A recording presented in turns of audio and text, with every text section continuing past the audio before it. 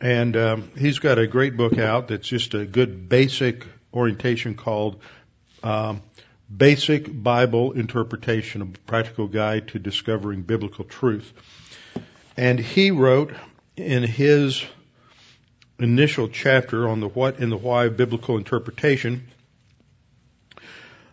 actually he states hermeneutics, as mentioned earlier, is the science and art of interpreting the Bible.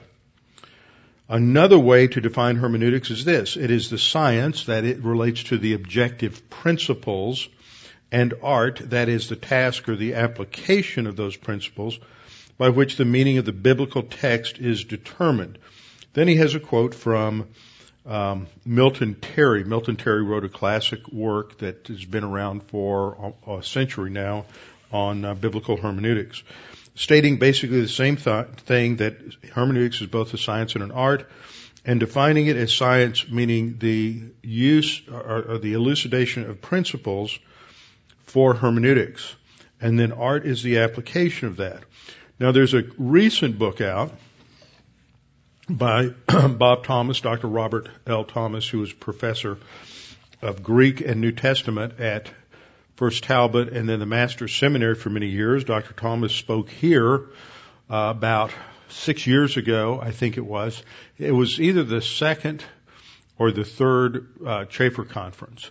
And those recordings are up on the internet, and I encourage you to listen to those because this is his area of specialty. And he took Dr. Zook to task because Dr. Zook in this initial chapter defines hermeneutics as an art which is the task or the application of the principles to the text. But then Zook goes on to define exegesis as the determination of the meaning of the biblical text in its historical and literary context, which is the application of the principles. And it may seem like a fine point to people, but you can't define hermeneutics as the science and the art, that is the application of the principles, and then define exegesis as the application of the principles. You're overlapping your definitions. So hermeneutics is really the elucidation and identification of the principles of interpretation. Exegesis then is the application of those principles in the study of the text. And I think that Thomas has some good points on that. So we covered this last time. We talked about the first rule of interpretation. This was articulated by David Cooper. David Cooper would be known by many of you because he was a primary teacher of Arnold Fruchtenbaum when he first became a believer. And a lot of, shall I say, idiosyncrasies in Arnold's theology derived from David Cooper.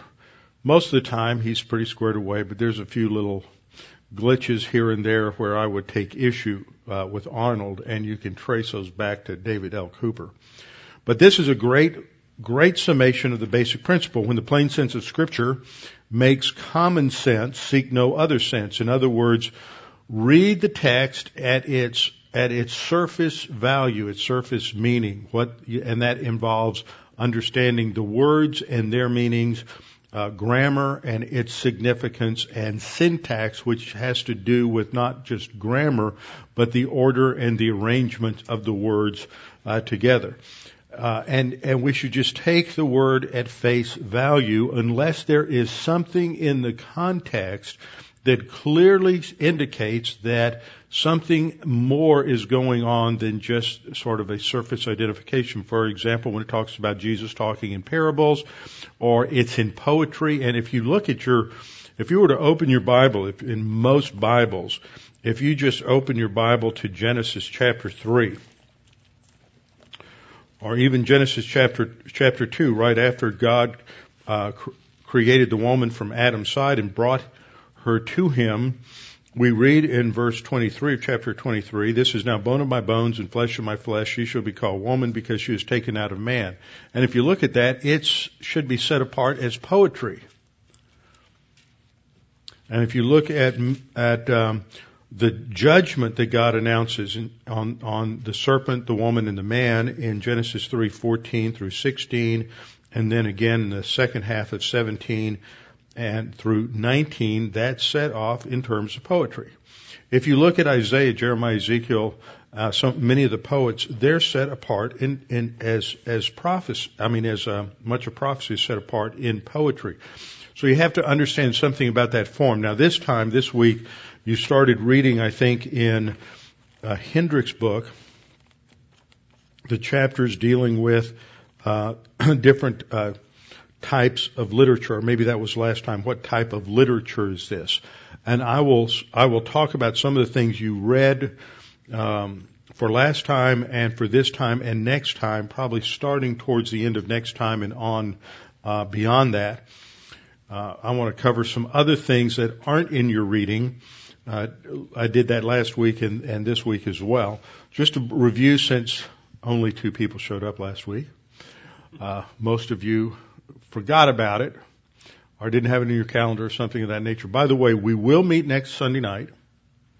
Then the next Sunday night, which I believe is the 29th, we won't meet. Then we will meet, that's the only time we won't meet until our last meeting will be what would that be? 15, 14, the 12th of January, right? That's a Sunday. That'll be our last meeting. The only time we'll miss is the Sunday between Christmas and New Year's. And then I'm leaving on January the 15th to go to Kiev. And I'll get back on the 31st, but we won't start up on the 2nd. We'll wait till the 9th to start up in February. So most of January, you'll have those 3 Sundays off. And that'll be good to do some additional reading. When the plain sense of Scripture makes common sense, make no other sense. Therefore, take every word at its primary, ordinary, usual, literal meaning. And that's really what we mean by literal interpretation. Historical, grammatical, literal interpretation doesn't mean that you ignore figures of speech or that you ignore things like that, but it means that you take things in their normal, ordinary use of language, unless the facts of the contents indicate clearly otherwise. That's the most important thing we covered last time. Now this time, I want to start by looking at qualifications for interpreters. What's important for an interpreter? One thing I didn't set up. Let me go back over here. And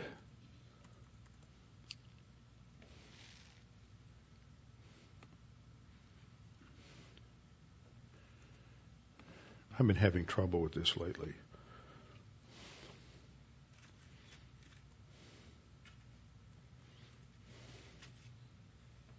Okay, that's working fine. Get out of that now. Everything else seems to be working fine.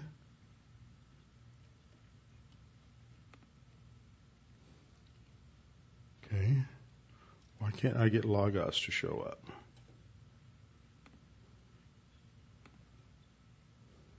I'm going to have to reboot my Logos. That'll take a minute. Okay, what are the qualifications for interpreters? The first thing, we'll get back to the slides in a minute. The first thing is that a person must be a believer. They must be born again, because Scripture teaches that the unbeliever cannot understand the things of the Spirit of God. Since I can't pull that up, Logos up right now, go ahead and open your Bibles to 1 Corinthians chapter 2, verse 14. 2 Corinthians 2:14. 1 Corinthians 2:14, excuse me. 1 Corinthians 2:14.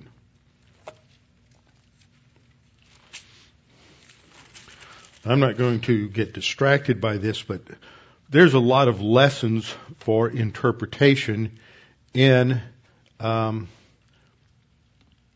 Corinthians 2 chapter verses 9 through 14.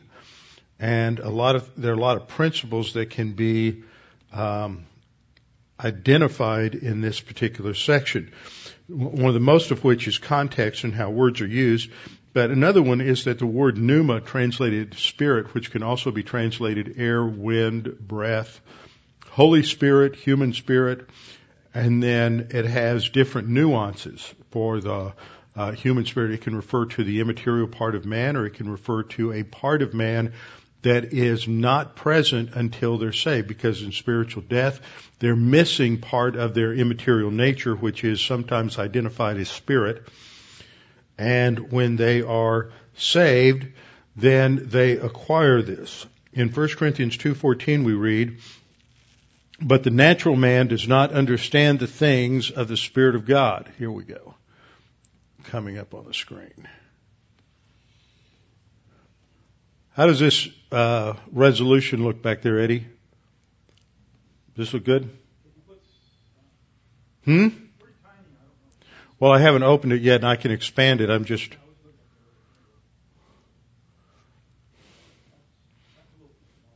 Yeah, I know. That's better. Yeah.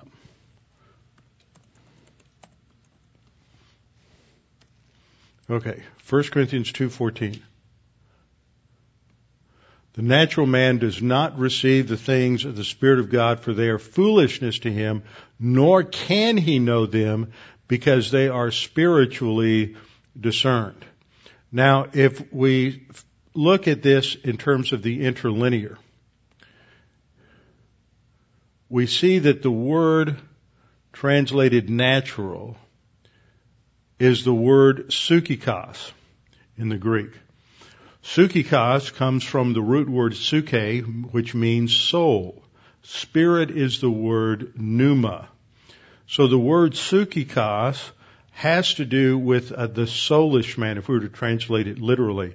In fact, if you look at different verses where this is used, it's only used 3 or 4 times in the New Testament, and or maybe 5 or 6, but it's not translated consistently the same way. So psychikos here is contrasted contextually with the spirit. The natural, the psychikos man can't receive the things of the Spirit because they're foolishness to him. Neither can he know them because they are spiritually pneumatikos, from pneuma. They're spiritually discerned, which would indicate that there's something the unbeliever doesn't have that he needs to have in order to be able to understand the Word. Now, there's another passage that we can go to that indicates the meaning of this, and this is in Jude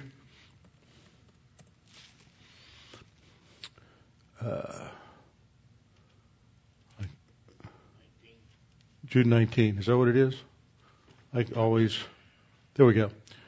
Describing these unbelievers in Jude that are the false teachers, and the New King James translates it sensual people.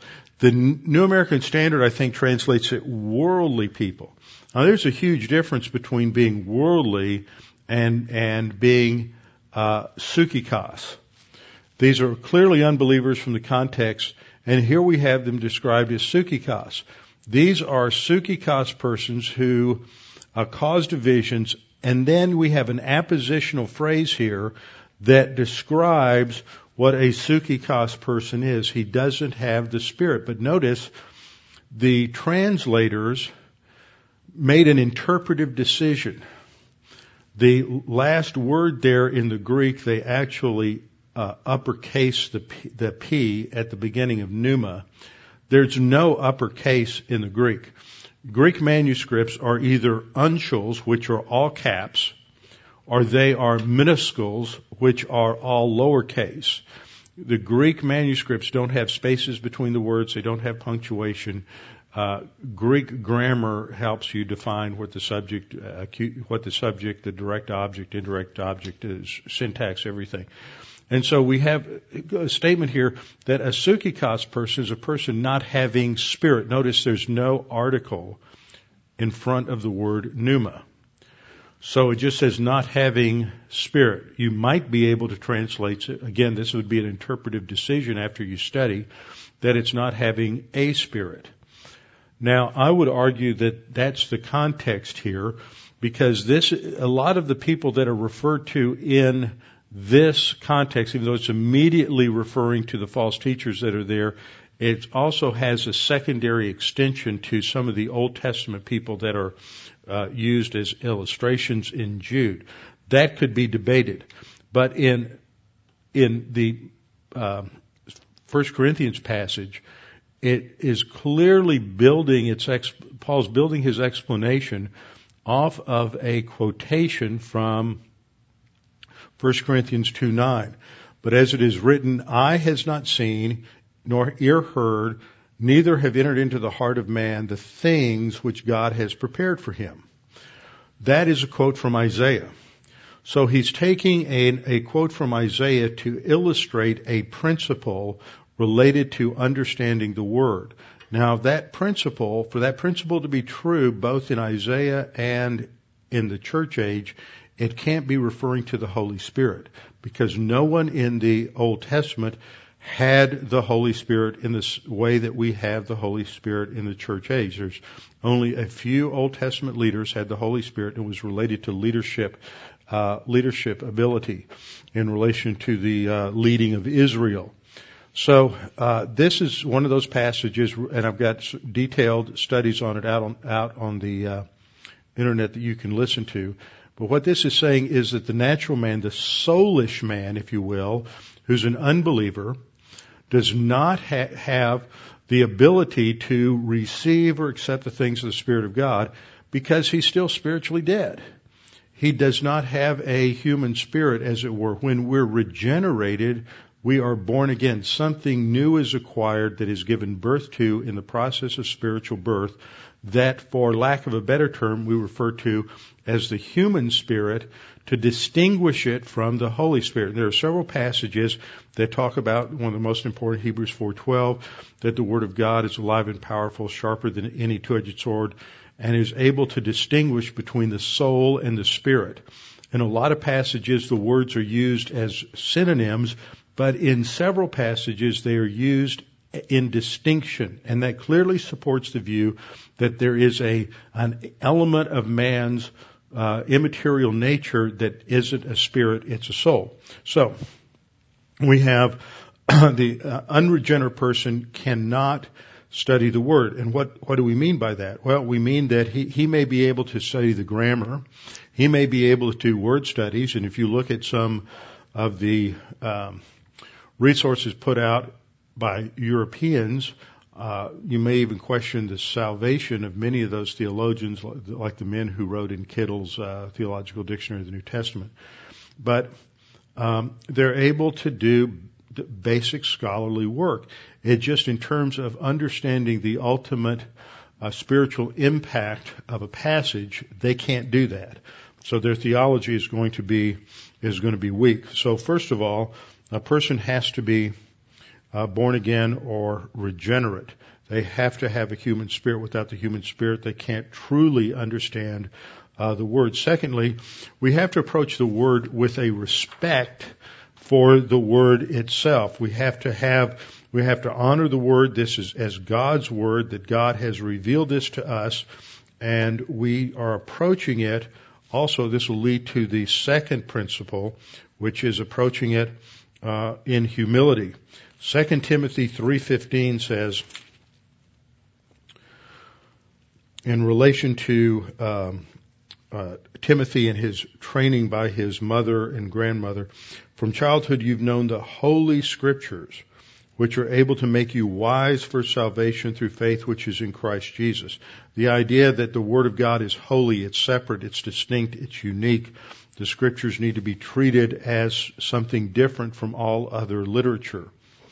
The third element is our attitude. The student has to have a teachable attitude. We have to have humility, recognizing that we may have ideas that are wrong. We may have been taught things that are wrong. But we have to always be willing to let the Word of God correct our thinking. This is 2 Timothy 3:16 and 17, that the Word of God is breathed out by God and is profitable for doctrine, that is instruction, for correction, for rebuke, and for instruction in righteousness.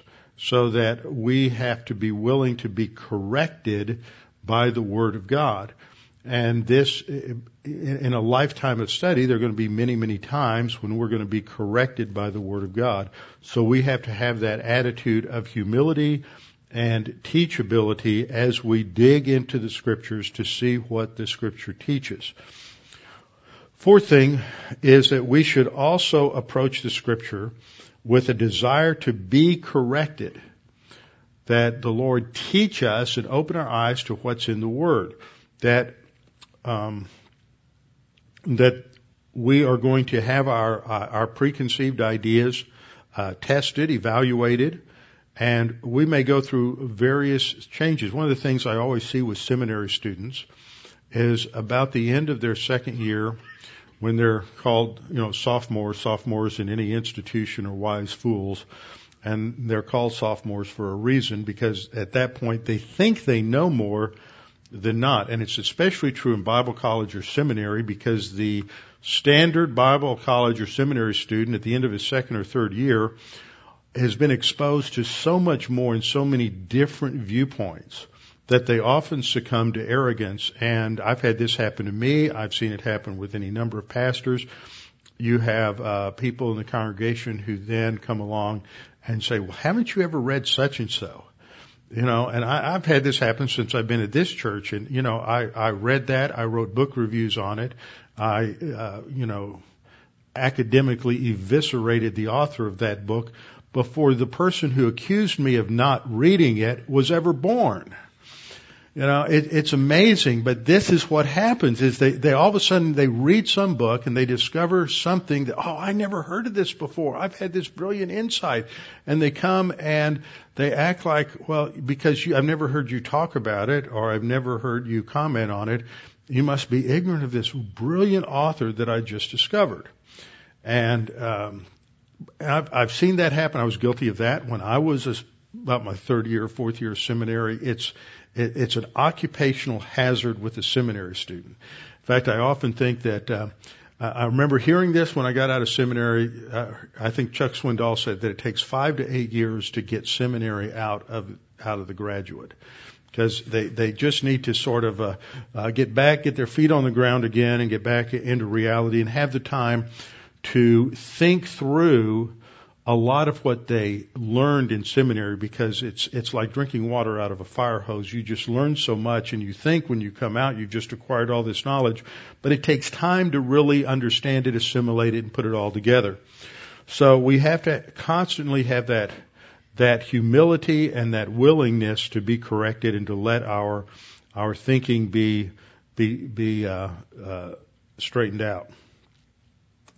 Fifth, in this church age, we have the ministry of God the Holy Spirit that is teaching us and guiding us and instructing us. I think there's some problems with the way that's often presented. We'll talk about one particular verse in just a minute. But we have to recognize that we're dependent upon the Holy Spirit.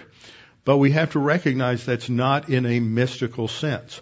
Just because you sit down and you pray that God the Holy Spirit would be guiding and directing you in your understanding of this difficult passage doesn't mean that you don't have to study it. It doesn't mean that when you close your books after 5 or 6 hours that day that you've gotten to the end of your study on that passage.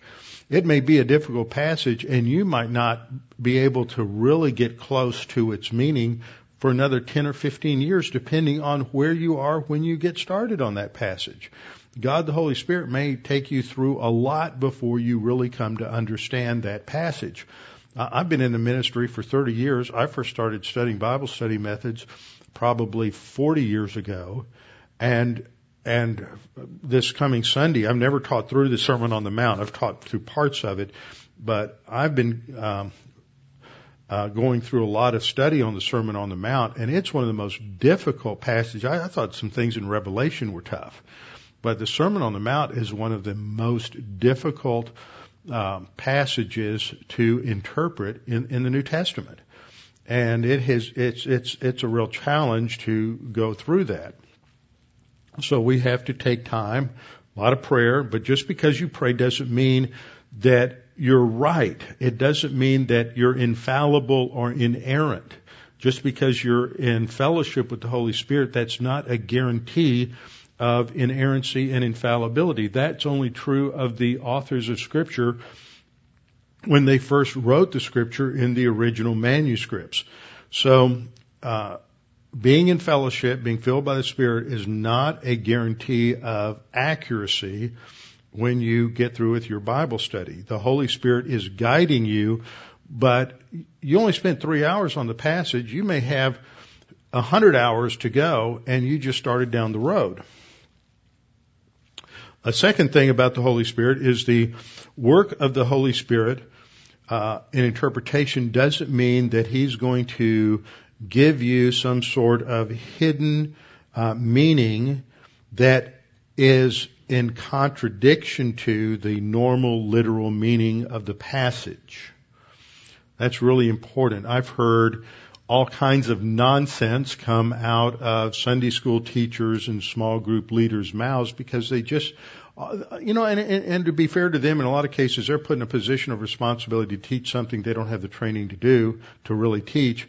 And they're businessmen and they're working 60 hours a week and they just grab some favorite commentary off the shelf and read what that person says and that's what they go with. But they've never had the time to really do it, or they try within some theological concept or situations, context, they just pray, God, give me the right words, and then they just basically just go with whatever comes off the top of their head, which is usually wrong. Because they haven't taken the time to do the work necessary to understand a passage.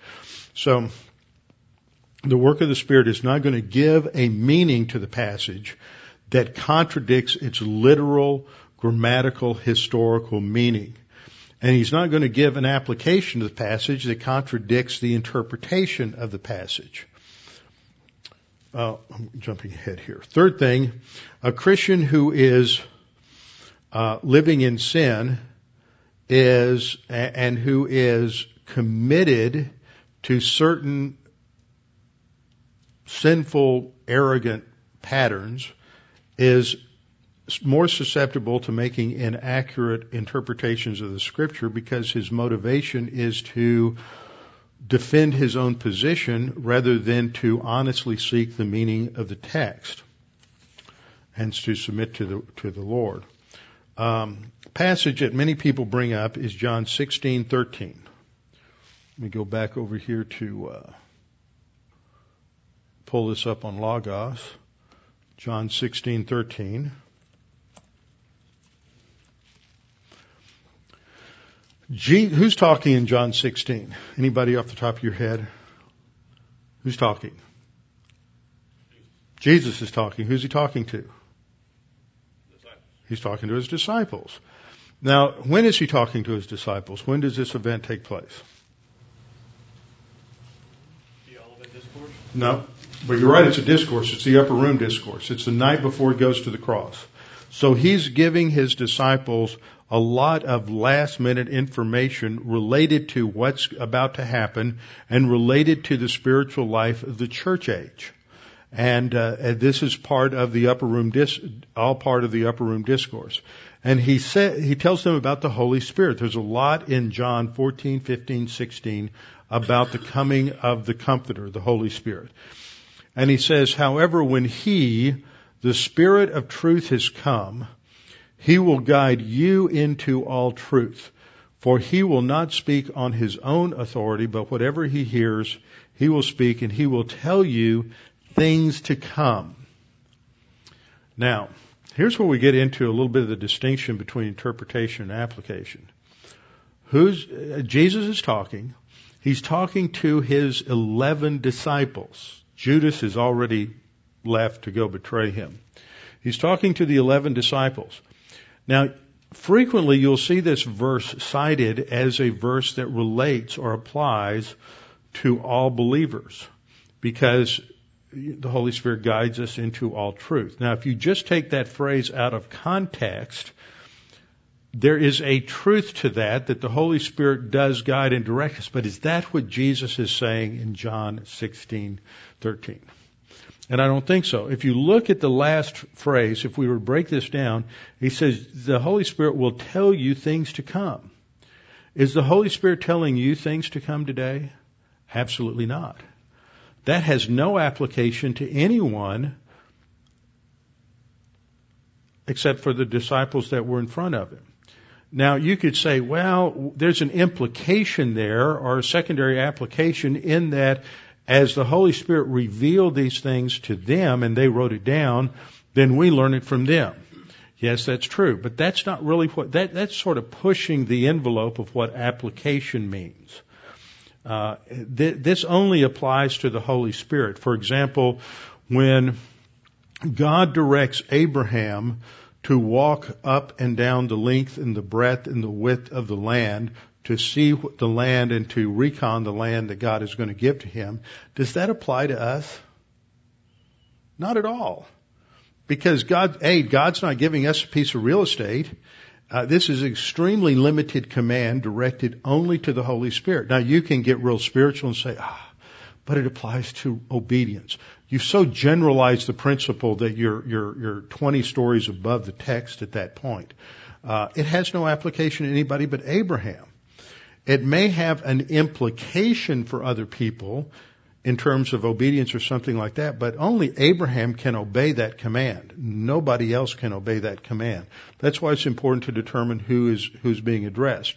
So here the idea is that the Spirit of truth, and that phrase is used of the Holy Spirit several times because He's the one who is the member of the Trinity responsible for giving revelation. So when the Spirit of truth has come, He's going to guide you.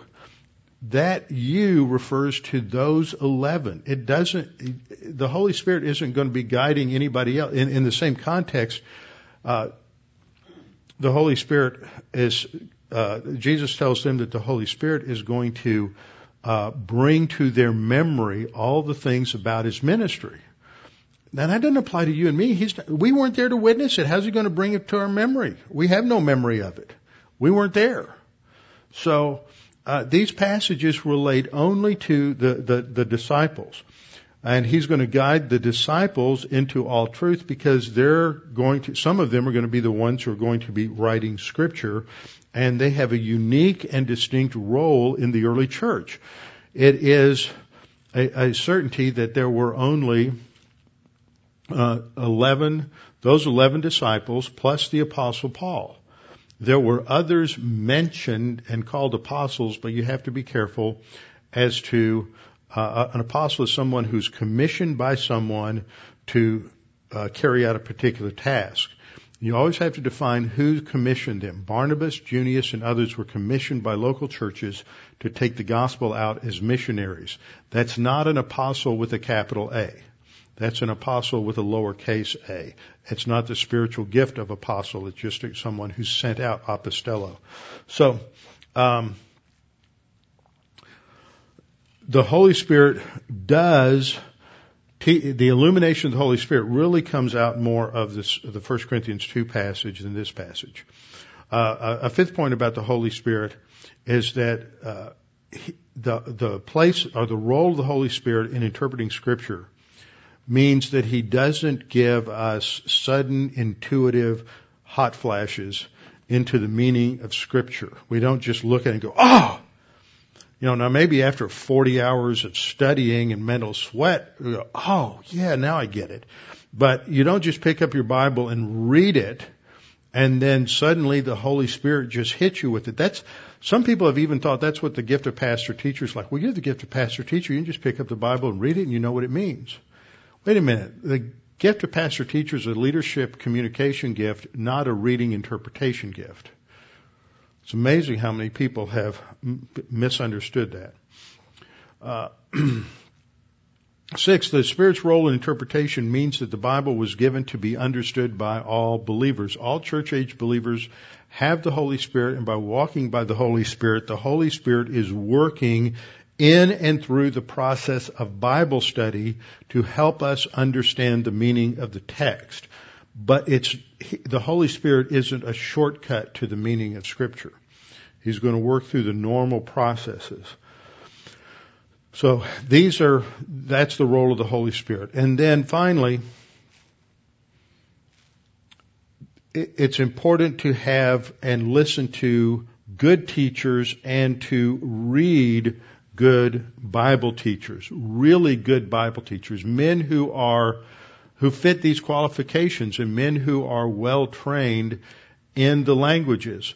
There are exceptions to that. Louis Sperry Chafer was a great Bible teacher, but he didn't know the original languages, but he recognized that was a severe limitation upon him, and he was really dependent upon many others. But the scriptures emphasize the fact that we are to listen to good teaching. For example, the 3,000 disciples that were saved on the day of Pentecost were told in Acts 2:42 devoted or committed themselves to the apostles' teaching. This was a high priority for them. Every time they could, they were listening to the instruction of the apostles. Peter and John went into the temple courts almost daily to teach the people. And they continue to teach the people day after day as you continue to read through the account in Acts chapter 2. And when Paul and Barnabas were on their first missionary journey, they taught people. They taught people in Antioch. They taught people day after day as they traveled. Paul was teaching them the Word of God, for example, in Corinth and each of the places that he went. In Ephesus, we're told in Acts 20:20 that Paul taught from house to house. And he was even accused of teaching all men everywhere. And even when he was in Rome, and we'll see this when we come to the end of our Acts study, he boldly taught the Lord Jesus, even though he was under house arrest. People came to him and they taught them the Word. So these are the qualifications for teaching or for studying the Word. First of all, you have to be saved. You have to have humility. You have to have, a respect for the Word. You have to have humility. You have to approach the Scriptures with a desire to be corrected and for God the Holy Spirit to overhaul your life. And that fifth, you should be dependent upon God the Holy Spirit in learning the Word. And then sixth, to listen to and read good Bible teachers. They'll differ. Then you have to be able to develop the skill of discernment, which is understanding if this pastor who studies the Word says this verse means X, and this pastor who studies the Word and pretty much agrees with the other pastor most of the time, but he thinks it means Y, what led him to think it means what he thinks it means, and what did the other guy, what are his reasons? And then you have to compare and contrast those reasons. That's where doing theology and critical thinking really develops. And I do that. One of the critical issues that we get into in our study in Matthew is understanding the meaning of the kingdom of God, especially in the kingdom parables in Matthew 13. And two of the great Bible teachers at Dallas Seminary was Dwight Pentecost and Stan Toussaint. And their offices were next door to each other. And they have been friends. Dr. P is 94, 95 now, and Stan's a little bit younger. He's only about 80 or 81. And I just saw him last week at the pre-trib conference. But they argued and debated the meaning of the kingdom of God in the Gospels for 50 years. I think Dr. Toussaint's right. But it's taken me years of studying through these issues because they're not simple issues. And you have a lot of people who come up and think, it just means this. How many hours have you put into that, buddy? Oh, well, I just heard a great sermon by so-and-so. Yeah, well, go spend 500 hours, read 300 books, and then come back and we can have an intelligent conversation on the topic. But these are not simple, easy things to work through. But that's the process of Bible study. Okay, we're going to take a break. It's about 16 minutes till, so we'll take about a 6-minute break, come back at 10 till, and then we're going to get into a study of the history of how the Bible has been interpreted. We'll cover from the early church and before Old Testament interpretation. We'll study up to the Reformation tonight. And then next week we'll come back in the first half, we'll finish that. So we're just going to do a survey of the history of biblical interpretation. All right. Let's break.